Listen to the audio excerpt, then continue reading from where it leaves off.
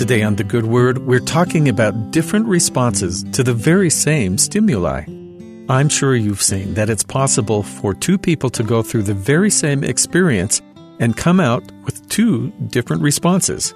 I've always been taught that any picnic needs potato salad and any potato salad needs eggs. My solution to this, whenever the situation calls for potato salad, is to dump all the potatoes and eggs into the same pot of boiling water. Despite that same water at the same temperature, the potatoes soften in about the same amount of time it takes for the eggs to harden. There are chemical reasons for this. The structure of carbohydrates reacts differently to heat than the protein in eggs. But the lesson taken from the different reactions to the boiling pot is more than just science. Misfortune, failure, tragedy, no matter what we call it, difficult circumstances and unexpected obstacles are a reality of life on earth. No one seeks out disappointment or can be said to deserve their challenges, but no one can avoid hardship either. We might not have a choice in what trials we face, but we do have control in how we face them. Nowhere is this more apparent than Alma 62 of the Book of Mormon. After years of ferocious wars and terrifying circumstances, the two warring groups have a chance to pause and reflect on the adversity they had faced.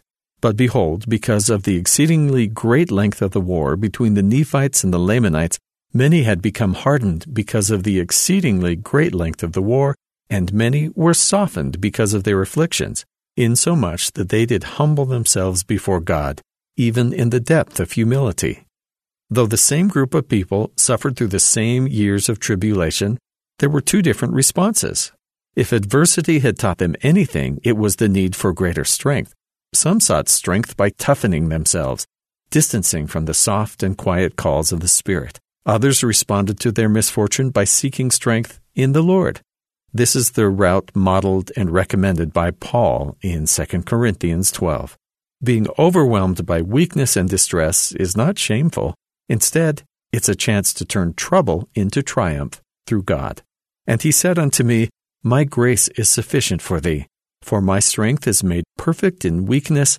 Most gladly, therefore, will I rather glory in my infirmities, that the power of Christ may rest upon me. Therefore I take pleasure in infirmities, in reproaches, in necessities, in persecutions, in distresses for Christ's sake, for when I am weak, then am I strong. Paul, more than most, faced a lot of sorrow and suffering in the service of God. Rather than focusing on his pain, though, he saw the potential of the situation to soften his heart and further devote himself to God. We have the same choice when faced with hardship that Paul and those armies in the Book of Mormon had.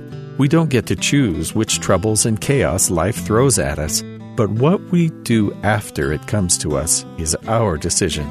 We can turn away from God and be hardened, or we can turn our hearts toward our Father, who will give us a softer but stronger self. And that's the good word.